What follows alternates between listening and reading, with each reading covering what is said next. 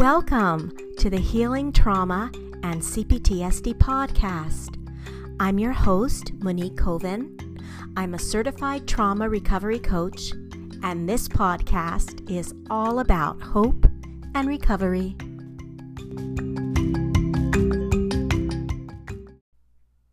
Hi, everyone. Welcome back to the podcast. So today is our final episode looking at trauma treatment healing modalities. And I have with me Victoria Donahue. Once again, she's been with us before. And Victoria is a therapist that uses sensory motor psychotherapy with her clients in her practice. And so I was able to ask her questions to help you get a feel for how this modality works. How is it helpful in the treatment of complex trauma? And how is it different from other therapy modalities? I hope you find this episode helpful. Victoria. Hi, Monique. Welcome back to the podcast. Last time you were here, you talked about inner child healing, parts work, and today we're going to talk about sensory motor psychotherapy. Awesome. Yes. Yeah, I'm really looking forward to this conversation. So I'm going to start with just a general question that's always big, but can you tell us what is sensory motor psychotherapy? Yeah, absolutely. So sensory motor psychotherapy is a body-oriented relational therapy, and it addresses the somatic components of emotional regulation without necessarily the use of touch. So it's not, really a body work type of therapy. It's more somatic with some talk therapy. And so what we're doing with sensory motor psychotherapy is we are looking at how the body processes information, how movement, gesture, and posture reflect and sustain logical issues, limiting beliefs, or how it holds painful, unresolved emotions. And so we're really not just focused on the narrative or the story. We're also looking at how our body participates in it. And there's a real emphasis in mindfulness and dual awareness, which is really important because when we're working with trauma, we really want to ensure that with that mindfulness, a client isn't really reliving or re-experiencing. They're not triggered by their trauma, but they have, 1 foot in the present, they're grounded, and 1 foot in the past versus, when we're hijacked or when we're re-experiencing the trauma, we've got 2 feet in the past. So that's, a really important cornerstone with sensory motor psychotherapy. And so essentially what it does is it really does a really great job at addressing the 3 stages of when we're working with trauma. The first one being stabilization and resourcing. And here with clients, we're helping them find resources that they already have in their body. Maybe they bring a hot tea with them in session, and that itself can be a somatic resource. So we kind of look at what the client already has. Or maybe they take a breath, and with that breath, that arousal slows down a little bit. And then sometimes together we find resources in the body. And then also the stage 2 of working with trauma, which is processing trauma. Sensory motor does a lot of that as well. So interesting. So I guess it leads me right to my next question, which is how does this differ from, let's say, traditional talk therapy? Yeah, so sensory motor is that bottom-up approach, whereas talk therapy is that top-down approach, which I know you've talked about on previous podcasts. But I'll just go through that just a little bit in case you have new listeners here. So when we're talking about that top-down, which is what talk therapy is, we're really focusing on the parts of the brain associated with thinking and speaking and current emotional awareness. So this is the topmost areas of the brain. So the neocortex, the frontal lobes, the prefrontal lobes.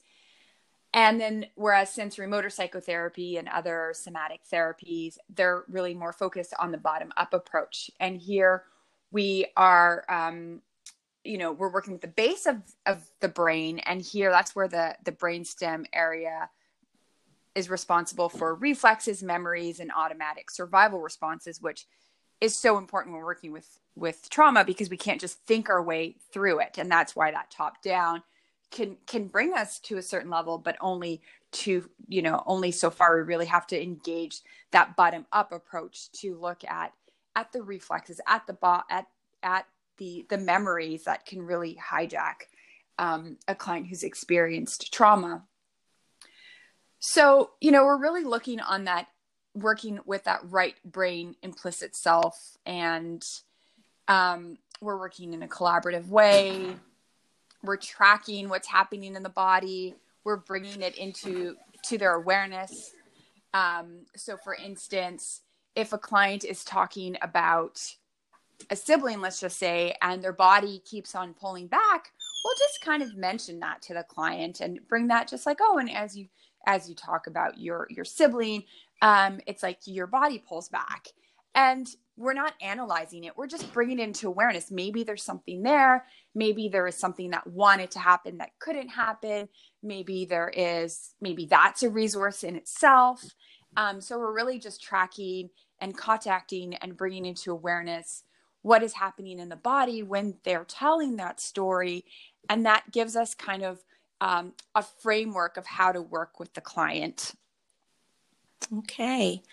Yeah, I was just thinking a few things as you were speaking. It was just reminding me of how, for many people, when they're just, talking about their trauma or how they're experiencing their life and how they may get triggered, it's just so interesting that, sometimes we're not even aware.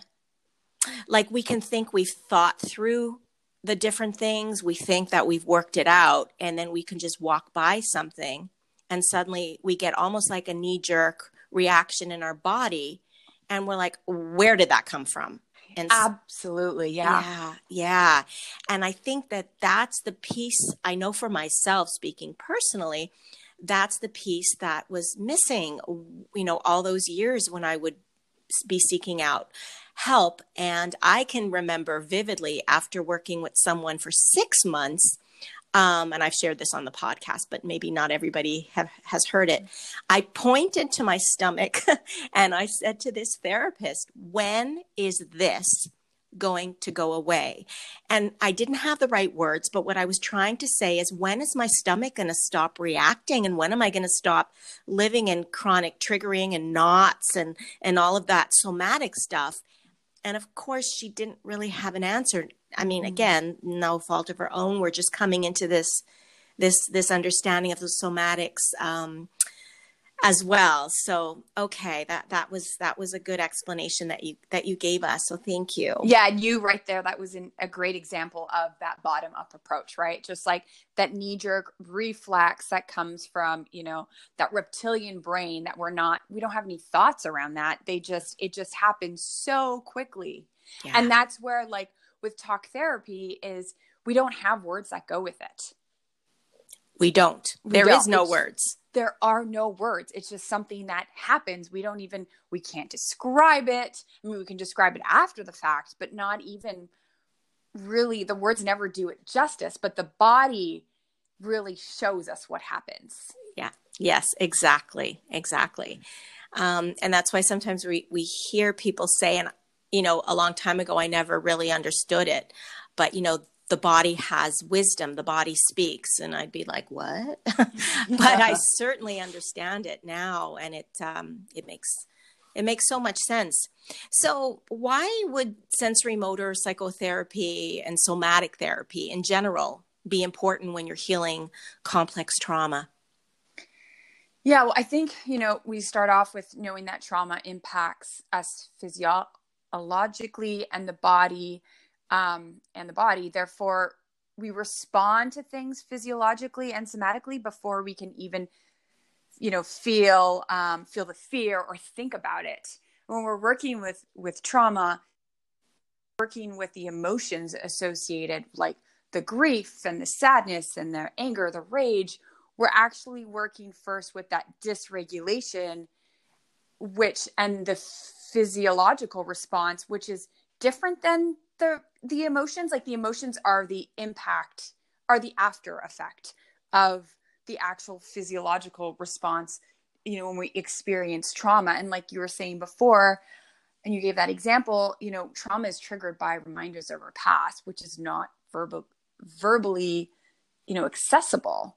Yeah. We can't, dissociation, it just happens. All of a sudden a client is, out of their window of tolerance, they're dysregulated, and we can help them come back. But again, right, there isn't that, oh, this is exactly what happened. They can't think their way through of this is exactly what was happening for me when I noticed myself get out of that window of tolerance. So that's one of the things that I think is really why we need the somatic piece when healing trauma. And, the other thing too is that, when we're working with that bottom up approach, we are looking to stabilize that arousal and to really gain more flexibility within our defensive responses. Because traumatized clients will develop patterns around these animal defenses based on what has worked on the past. We've got the fight, flight, and freeze, and that submit, which is that low energy, sometimes referred to as fawn, where, it's caretaking, depressed, low energy in the nervous system. And then we also have the attached cry for help. And oftentimes when we're little, we depend on these survival mechanisms, these categories, and they get locked in our body, right? Like something might happen and then we instantly freeze, even though that danger is over. But that's what our body knows. So when we're working on the somatic level, we're looking at, finding resources for our defenses, our animal defenses. And we're also sometimes looking to reinstate impulses or, acts of triumph. So reinstating the act of defense. So for instance, let's just say we grew up in a family where it wasn't safe to have boundaries, then we tend to lose that ability to access that later in life. And so sometimes the work with the clients is just getting to know what it feels like to have the boundary. And it's not just to have the boundary and just like, well, you need to have boundaries. It's when you just think of setting these boundaries, what does that look like? What does that feel like in the body? What do you notice as I say those words? And then we slowly, working very collaboratively and a pace that works, for the client, to reinstate that, that fight active defense, which is as the boundaries, being able to say no or to put their needs first. So that's another thing that's really important when we're working with trauma. Yeah, I'm just thinking about how when you're leaving the body out of this, and then you tell someone, you really need to have boundaries. It's very important. And they cognitively agree and say, of course it is. Yes, yes, yes. But they've ignored what's happening in the body, and they don't understand why they suddenly have this instant block, which is, of course, we know the defense mechanism. So This is what you're talking about. Absolutely. Absolutely. It's not just the thoughts, like, talk therapy will, like you said, right? Like, you should have boundaries. Yeah, that sounds great. And then there is that block where someone can actually set boundaries. Yes. Which is what saved them, right? Which was best for them at that time, but it might not work for them now, but their body doesn't understand that. That's why they feel stuck when it comes to setting boundaries. Yes, yes, yes. And this is why we know now how important it is to bring the body into the healing process. Yeah. Yeah. So interesting, so amazing. Okay, well, I'm kind of curious if that's okay, if you would give us like a little example maybe of what a session, like a sensory motor psychotherapy somatic session with a client would look like, someone who had complex trauma. Yeah. So this is such a great question, and the answer can vary tremendously because it's all about meeting the client where they're at. So a client might come in and they feel really comfortable in their body, and, you're asking them what they notice in their body as, as they think about something, and they have all the language and they know what the sensations are. They have the vocabulary. They know where they feel it exactly. They feel really comfortable in their body. And so like a client like that, we might they might already have the somatic resources. So it's just about, working more directly of like making that link. Whereas, and then they go into processing faster, which I'll give an example of that in a bit. And then there's other individuals who feel super uncomfortable in their body, and they may come in saying like, I want somatic therapy, because they've read about it. It makes sense. But they're so uncomfortable in their body. So with them, we might do more of talk therapy, creating more of that safety and that relationship, and then really slowly bring their focus in their body in a way that feels more comfortable for them. So we might actually start off with like the limbs, what they notice in the limbs, because that seems to be less activating with the core. We'll focus a little bit on breath. So like, for instance, more tangible example would be when a client comes into my office, I will, this is the first time we're meeting, they sit down and I'll bring out this little table that I have, and I'll put that in between us, and I'll ask them like a before and after. What did it feel like to put the table in between us, and what does it feel like to take it away? And they might say like, it feels good to have the table there. And then I'll say, oh, okay, that's great. What in your body lets you know that that felt good? And so right there, that's a somatic, that's a boundary in between someone. So we might start there really gently, and then we're looking at finding somatic resources. So that might be like breath, that might be aligning the spine. And it's really tied to, it's not just, hey, let's breathe together. It's really like, when you were talking about this, there's a lot of activation in your nervous system. So I'm wondering if we can find a resource together. And then we practice it together. We notice what it feels like in the body. We savor it. So we're actually giving the body an experience. It's not just talking, but actually a felt sense of what it feels like to have that resource. I love that. I love that active part. The experiential part, of course. You are really with the client, first of all, in this experience, which I love. They're not alone. Mm-hmm. And you're giving them the opportunity to get out of their head, moving into the body and the felt sense, so they can experience it and experience a different experience. Absolutely. Yeah. And it's like, it's customizing, right? Like maybe we start with a breath and they're like, oh, this creates more anxiety. Okay, great. What let you know that? That's so great that you know that. Let's stop. Let's find another resource, because there isn't that, one size fits all. And then if we're looking at, processing some trauma, for instance, I was working with a client recently, and there was a lot of activation, and there's lots of charge when they talk about, someone in their life. And, we've done enough resourcing at this time to expand their window a little bit. And then we looked at kind of reinstating an active defense, which is what the body wanted to do, but couldn't do.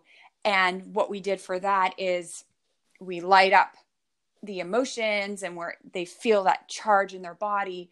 And then from a state of mindfulness and dual awareness, with this client, they pushed against a wall. And it's really that, like, as you're pushing and you feel that energy move through you, notice your feet on the ground. And where are you pushing from? Are you pushing from your back? Are you pushing from your arms? So it really keeps them in that present moment of what's happening now in 2020 versus, I'm pushing, this is what I wanted to do when I was little, and I'm all of a sudden a little kid. Like, that would not be helpful, because that's what happened during the trauma, right? Like, that prefrontal cortex shuts down. There is no more mindfulness. They're just living in trauma time, in that defensive response. And so by bringing them into that dual awareness, they're able to safely have a different experience and reinstate what wanted to happen and couldn't happen. So just a question, just to clarify. So are you then not going into a past memory and having them, kind of push because you may say something like, is this what you want? Like do something like push because that's what you needed to do back then? Or are you having them push in the present and you're not talking about the past, but somehow the brain, can you just elaborate a bit more just so we can clarify? So we're not necessarily saying this is what the body wanted to do. It's kind of a technical question in some ways. We might have to kind of do that to bring up some of the charge, but it's not completely recommended because then that brings them into the past. So it really depends. It's kind of a clinical decision, but it's really like in the here and now, as it's more of, not bringing them in the past. It's because the past is already in the room. It's already in their body. Their body already has that association. Yeah. We don't need to go there too much. Sometimes we do need to if there's like losing juice a little bit, but that's not the preferred method. Does that make sense? Yeah. Because I was kind of wondering, because from another modality, I think they were talking about, okay, so what would you have liked to do? And you kind of do it, and then you feel mastery that you were able to, I don't know, kick your legs or run out of the room, or, but you're saying it's already there, it's already in the body, and by doing, is that right? Yeah, exactly. Like we've already lit up the nervous system enough. That's where we might say it if we're losing juice and the client is just not, they're losing that charge. We might bring it up, but we don't need to because we've already done sensory motor. We've already spent 20 minutes, 25, 30 minutes on bringing that energy up before it's released. So it's more of the implicit versus the explicit. Like it's already implicitly in the body that's what we're doing. Okay. What I might ask you now, which for those that don't understand when you say it's already implicit in the, could you just talk a little bit about that? What do you mean implicit versus explicit? Well, implicit, I just mean like it's not, we've already done a lot of that work in that session that like it's a bit of a process before we know what kind of have a sense of what to focus on, right? Like a client will come in, they'll talk about whatever they want to talk about. We're spending some time, the first 10 minutes kind of tracking the body, contacting. Then we decide, hey, this is what we might want to focus on. What do you think? Does that work for you? We spend another, 5-10 minutes lighting it up some more. So we've already done the groundwork so that we don't have to explicitly say, what did your body want to do? Okay. That's good. Thank you. Okay. So that was interesting. It gave us a really nice feel for sensory motor psychotherapy. I was wondering, because you said we do a little bit of a talk, and I just want to talk about a little bit about, we're not saying that talk therapy does not have its place. And you and I were actually talking about this before. Talk therapy can be really helpful. And especially often at the beginning of our journey, because we need to kind of have some understanding cognitively, and maybe get the words out, have a compassionate witness. But I think what we're saying is that, depending on where you are in your journey, that, there's more. I don't know. Yeah, exactly. Absolutely. And I mean, talk therapy definitely has its place. And I've heard of, really great success stories where people were able to work through that relational talk therapy work. But and so that definitely has a place. And I think a lot of times when we're working with trauma too, is that people want to they're kind of like, I don't know if I need to understand this. They need to have that like left brain really engaged and really just Yeah. knowing to honor that. And to understand, and, like even with sensory motor psychotherapy, the first stage is, psychoed, stabilization, Right. resourcing, and psychoed. And psychoed is such an important piece. Yeah, absolutely. It's so important so that we understand that what's happening to us is not, it's normal. And these are normal responses from the body. And just that whole education piece helps people feel a little bit safer.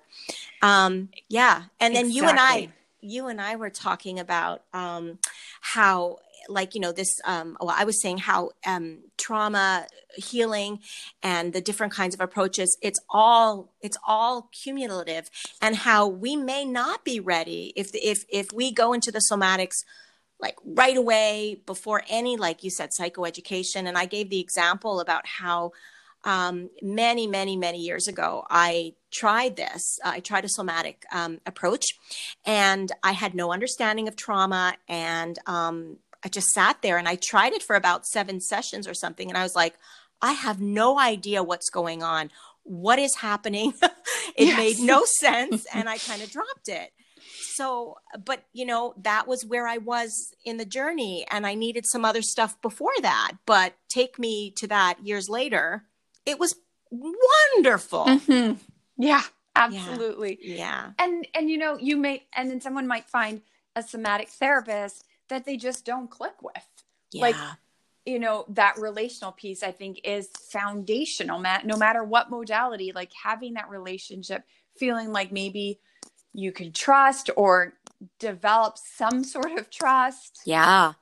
With that therapist. I think that is most important. I think the research even shows that more important than any sort of modality. Oh, absolutely. Absolutely. And again, I'm going to use an example, and I do this really to encourage people. I worked with someone, and I wasn't for about, I think it was a year, and that the modality wasn't clicking with me at the time. Like, it wasn't, but she was. Mm-hmm. She was the first person that I had an empathetic connection, that she validated and felt with me my emotions. And that was priceless. Something inside of me shifted. Mm-hmm. And after that, I was able to see that I had value and that I mattered, and on a deep level. So yes, the connection with the therapist is so important. And I think that, if we bring it back to the somatic piece, that is actually somatic, because that is some co-regulation that's happening with the client. Exactly. Yes, so, you're right. You're right. Like, that is actually, it's just without necessarily calling it that or explicitly saying it. Implicitly, that's what's happening in the room, is that right brain to right brain connection. Oh, 100%. And that is where the repair happened, because I was at a different level in my healing after that experience. So yes, this has been such a wonderful conversation. Victoria, is there anything you want to add before we close? No, I just, just encouraging people to just start wherever they can. And there's no, it's a journey. There's not, this is a path. And just being able to trust yourself and trust that, you'll be able to, their journey will unfold the way it's meant to unfold, and just not to give up. I love that. I love that. And also what I asked you if there's anything you want to add, but you brought this up to my mind.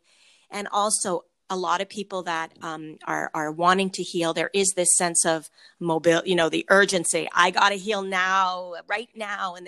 And I love what you said, because we're on a journey, and it's going to be okay. It's going to lead us where we need to go, and we can try to relax because we are healing, and it's going to happen. So I love that. Victoria, how can people find out more about your work or get in touch with you? Yeah, they can visit my website, which is victoriadonahuehealing.com. I also have an Instagram page, which is victoria.donahue.healing. Wonderful. Thank you again for sharing with us. We really appreciate it. Thank you so much for having me. This was a lot of fun. It is. Okay, take good care. Thanks, you too, Monique. Bye. Trauma wounding happens in isolation, and trauma recovery and healing happens in the context of a safe connection. To find out more about my trauma recovery coaching options, you could reach me on my website at www.cptsdcoach.com. You can also follow me on Instagram and Facebook at cptsdcoach.